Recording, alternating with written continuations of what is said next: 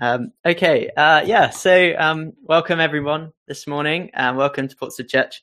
What a brilliant reading by Tom. It is the longest speech in Acts, and there's a lot of speeches in Acts, and I think he did brilliantly to get through it.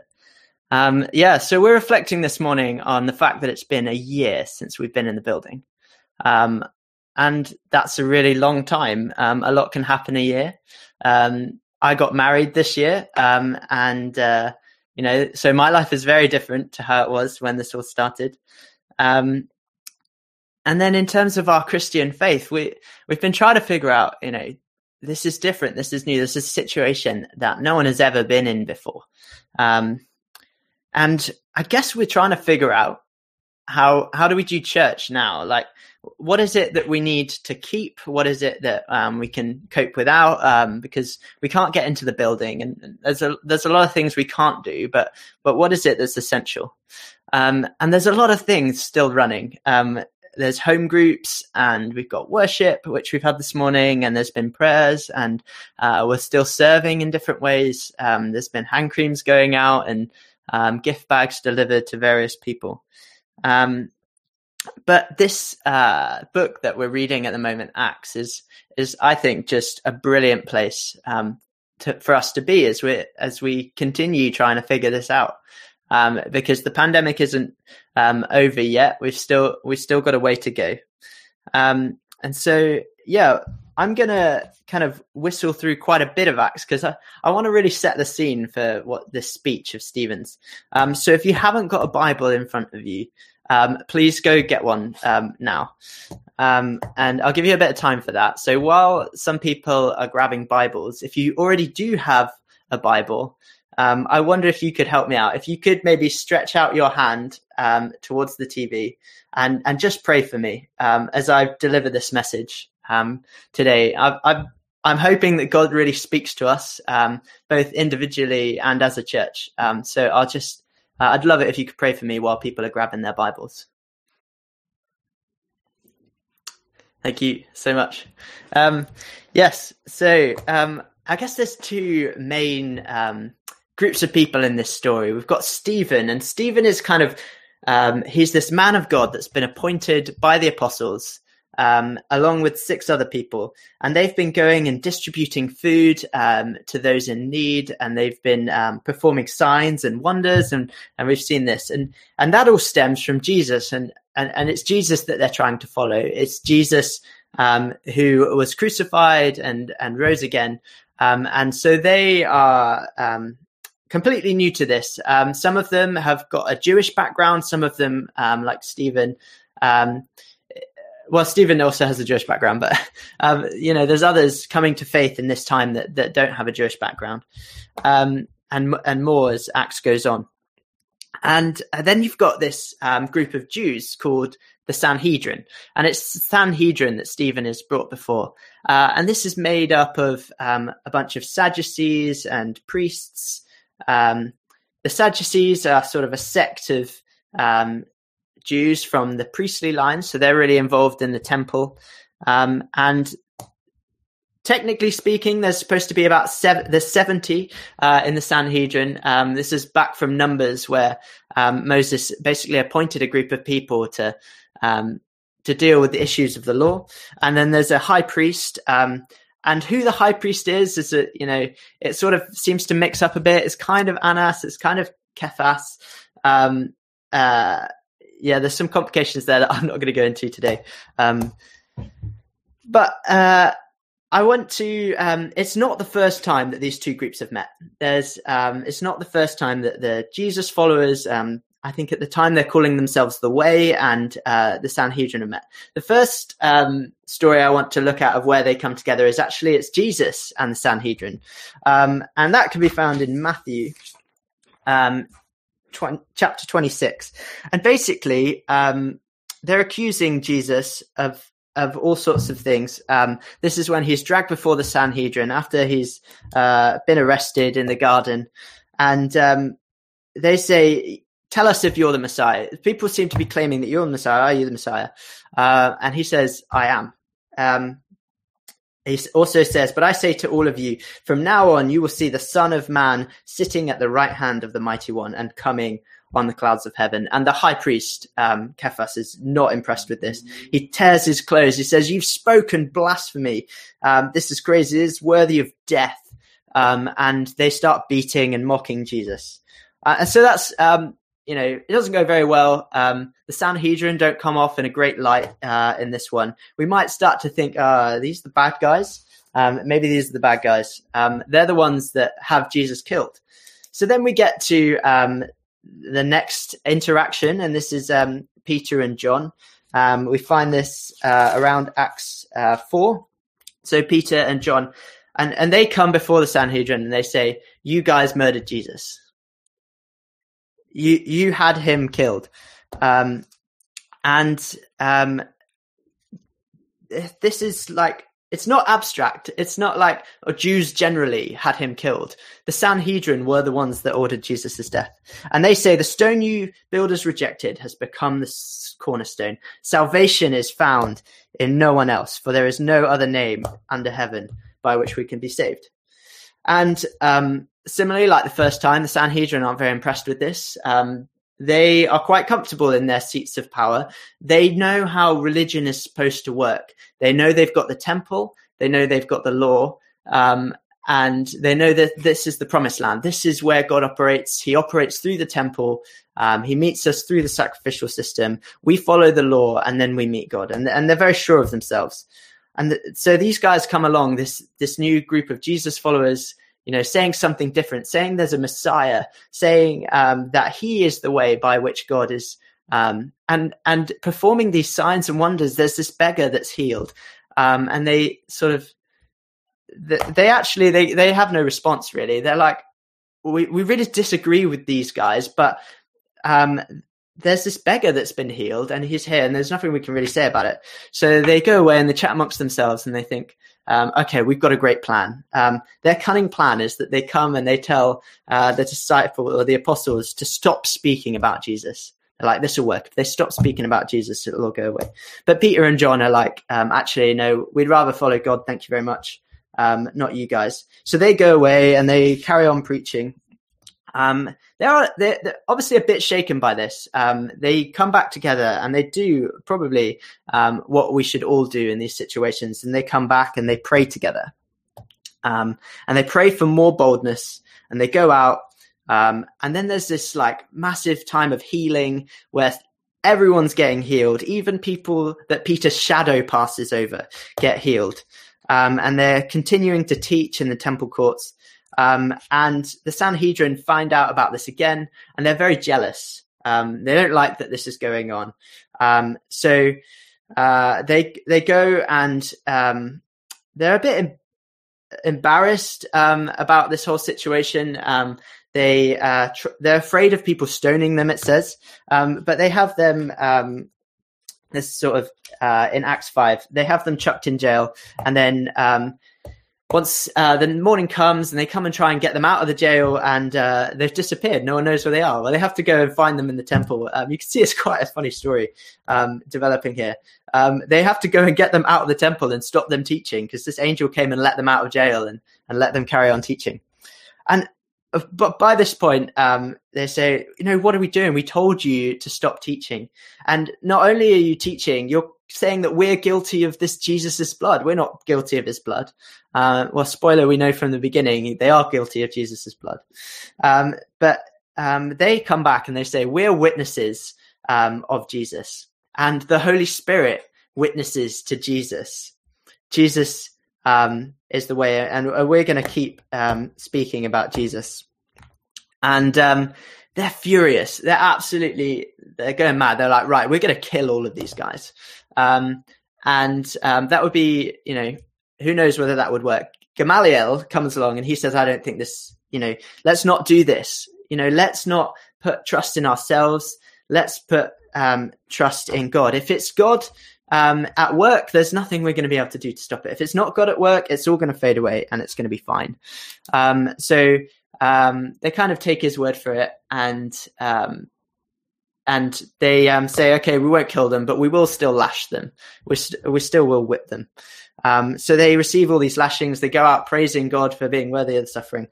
And then Stephen comes along, and they appoint these 7 deacons to carry on the distribution of food.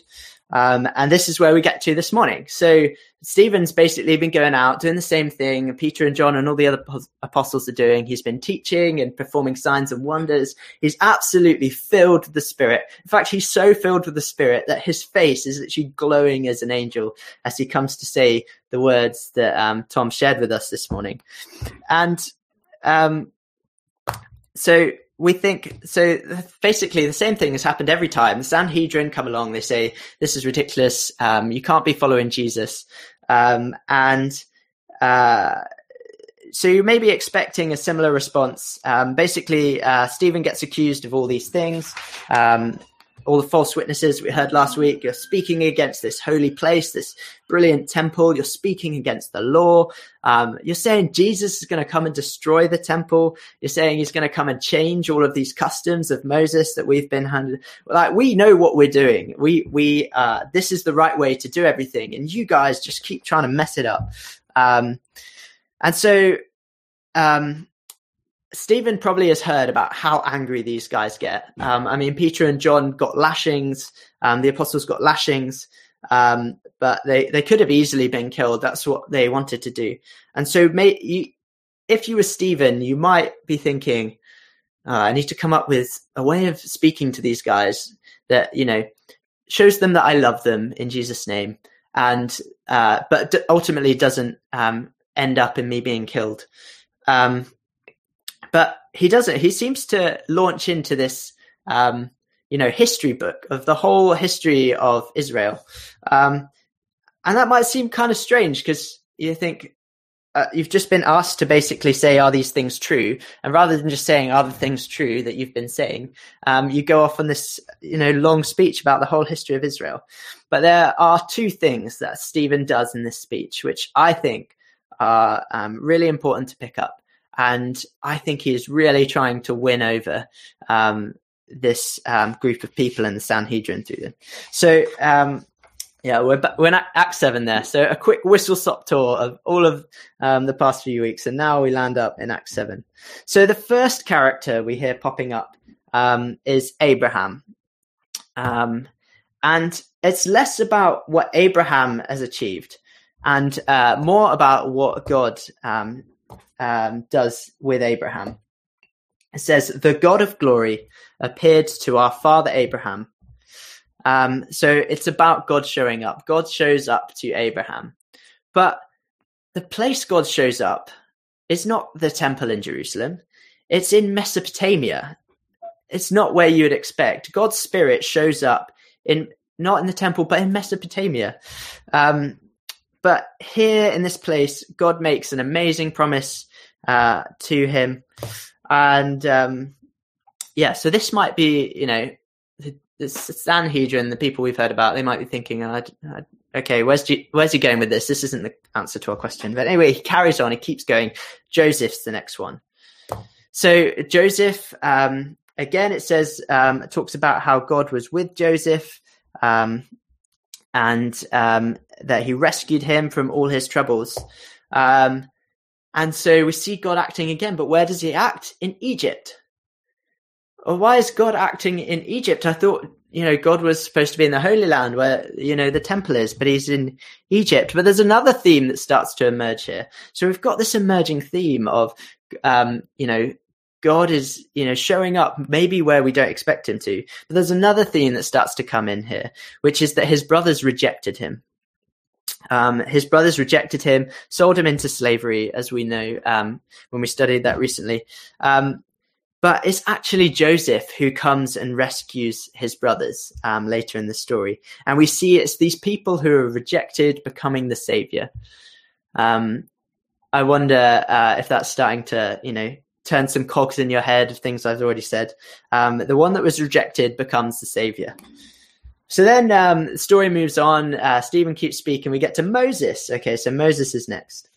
And Moses, again, sort of says God was with him, had his hand over him.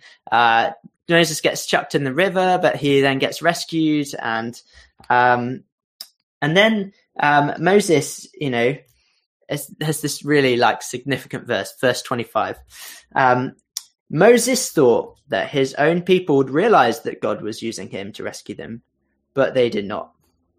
And he goes to try and break up these fighting men, and they say, "Who made you ruler and judge over us? Who made you ruler and judge over us?" Again, we see this rejection. Stephen is telling the story of Moses himself, this man that he's accused of speaking against, being rejected by his own people, the Israelites. And so, Moses flees and he goes away. And then, again, this theme comes up. God appears to him. But God appears to him in Midian, not in Jerusalem. And in fact, God appears to him in such a magnificent way that he says, "This place is holy ground. Take off your shoes." Then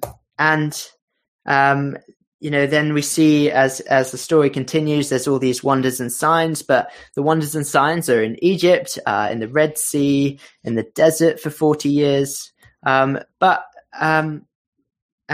so we get to verse 35. This is the same Moses they had rejected with the words, "Who made you ruler and judge?" He was sent to be their ruler and deliverer by God himself through the angel who appeared to him in the bush. Yeah, so so this rejected Moses becoming the savior, but he's rejected again. The Israelites just don't seem to, if you just read the story, it doesn't seem like they're learning from this. They reject him again. They make this idols. They make the golden calf.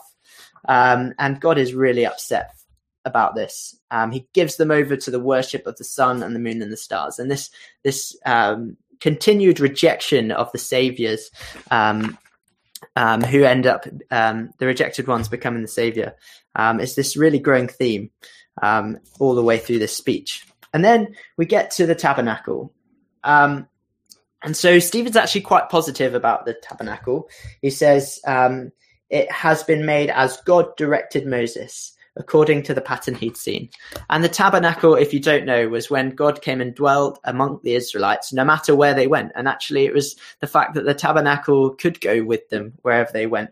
But then David says, I'd really like to make you a house lord. And this is the next bit of the passage.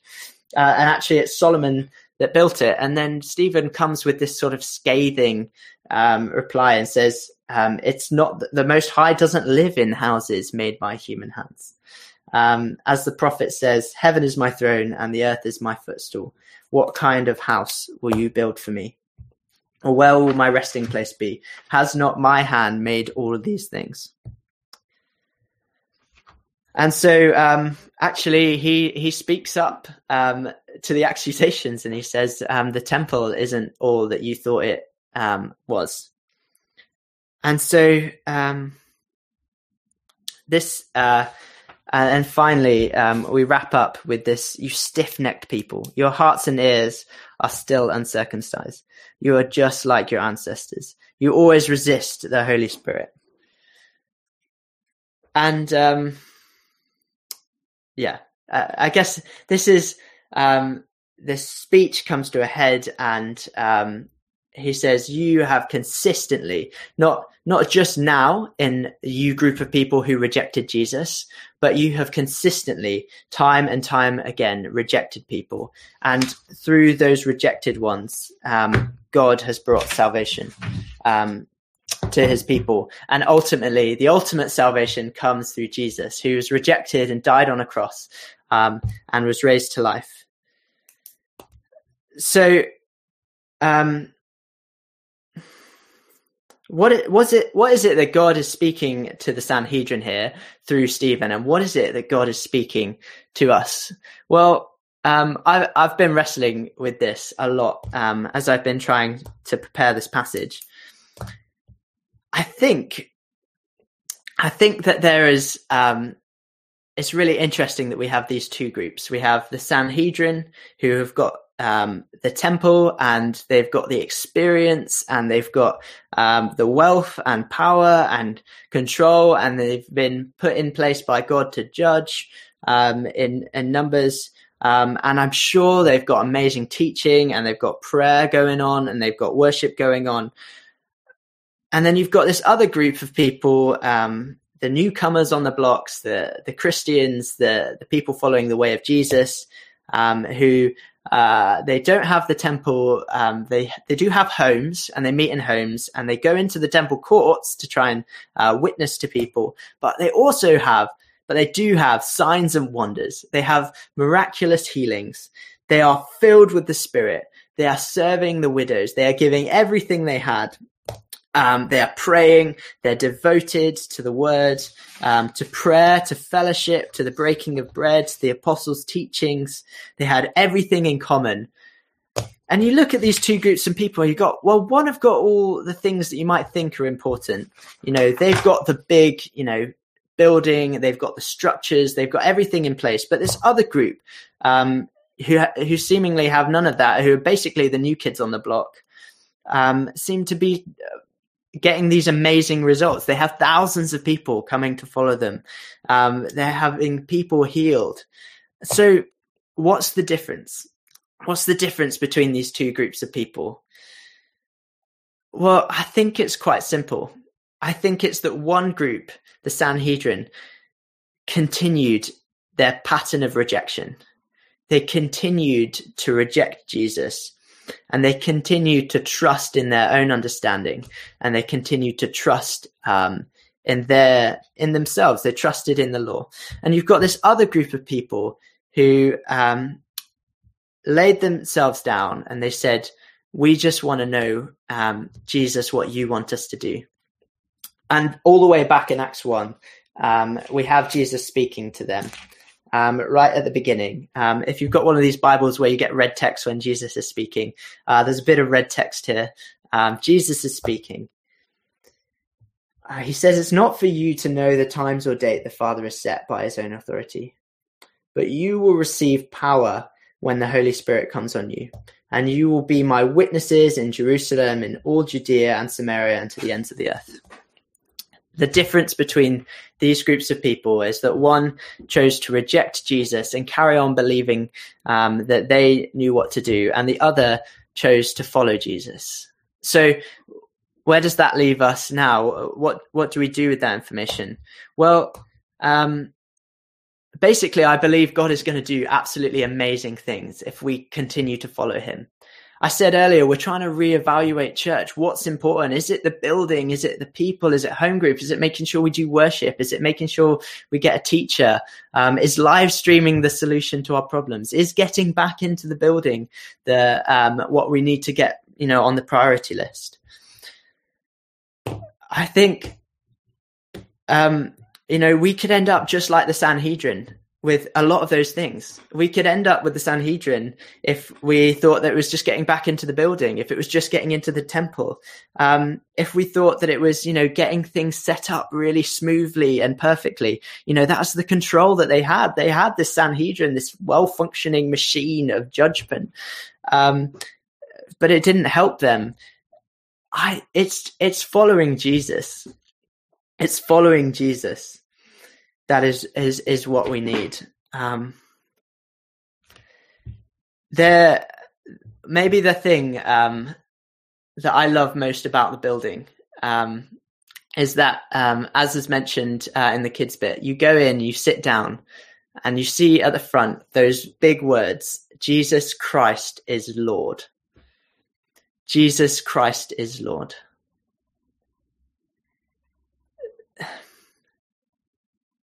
We need to follow Jesus. We can have great expectation. We can have great expectation of miracles and signs and wonders. We can have an expectation that the Holy Spirit will come upon us. And when it comes upon us, we'll be given power and authority. Stephen has this wisdom that people just can't compete with because he's filled with the Spirit. We can be serving, we can be praying, we can do the worship, we can do the fellowship, we can do the breaking of bread, we can do all these things. But we need to focus on following Jesus, not on the things that we're trying to do. We need to focus on following Jesus. We need to pursue God in the way that he chose to reveal him. John 1:19 says, "No one has ever seen God, but the one and only Son, who is himself God and is in closest relationship with the Father, has made him known." We get to know God through Jesus. Some of you, maybe you've never experienced Jesus before. Some of you have probably been quite lost while I've been speaking. If you don't know Jesus, this is quite a beefy passage that we've been going through today. But the quick recap is that the Sanhedrin sentenced him to death. And they thought they would crush this rebellion as what they saw as a rebellion against God by killing him. And actually, it was God's plan for Jesus to go to the cross. And it was God's plan for him to die and rise again. And to take on the sin of the world. And to bring restoration to the Father through his sacrifice on the cross. And if you don't know Jesus, this promise is available to you this morning. It says, if you just repent, it says in Acts, if you repent and believe, then your sins will be forgiven. And you can come back into that restored relationship with Jesus. And so I really encourage you to do that. I think it's, difficult for me sat in my room here, not knowing exactly who you are, as I say that to you. But follow Jesus. Don't reject Jesus. And for the rest of us, we've got some stuff to figure out as we go back to the building. We need to figure out, what is it that's important? What do we need to be in the building for? What do we need to make sure keeps running? How are we going to figure out all these live streams and things? We could end up fixing all of those things and still end up like the Sanhedrin. Unless we are following Jesus, unless we are looking to Jesus, unless we are expecting his Spirit to fill the things we are doing. And that's what I want to encourage us today. I want us to just take those words, Jesus Christ is Lord, and I want us to just follow Jesus. Maybe we've been following other things. Maybe we've been chasing, all kinds of things during lockdown. I thought I would have a more clear message, or a more wise message, but I think my message is just follow Jesus. I think that's, in fact, the earthworms trying to do press-ups summarized it brilliantly when it said, I'll stop trusting in myself and pray to God instead. I'm just going to pray. Thanks for sticking with me on this message. I hope it's been interesting. I hope you've gained something for it. I just want to pray for us. Father, Lord Jesus, I'm sorry for the times we have rejected you. I'm sorry for the times where we've got caught up in thinking it's about the building, or it's about getting the prayer right, or it's about getting the worship right, or it's about doing things polished or smoothly. And I know that you just want us to follow Jesus. You want us to submit to you, to stop trusting in ourselves, to say that Jesus Christ, you are Lord. God, help us to do that. Help us to submit to you, to say that you, Jesus Christ, are Lord. God, we want to see signs and wonders. We want to see healings. We want to see people coming to know you, coming to be in restored relationship with you. We want to see our number growing, not for any control or power or any reason, just so that they can come and know you. We want to see your kingdom on earth. We want to see a people that live under your authority as the King.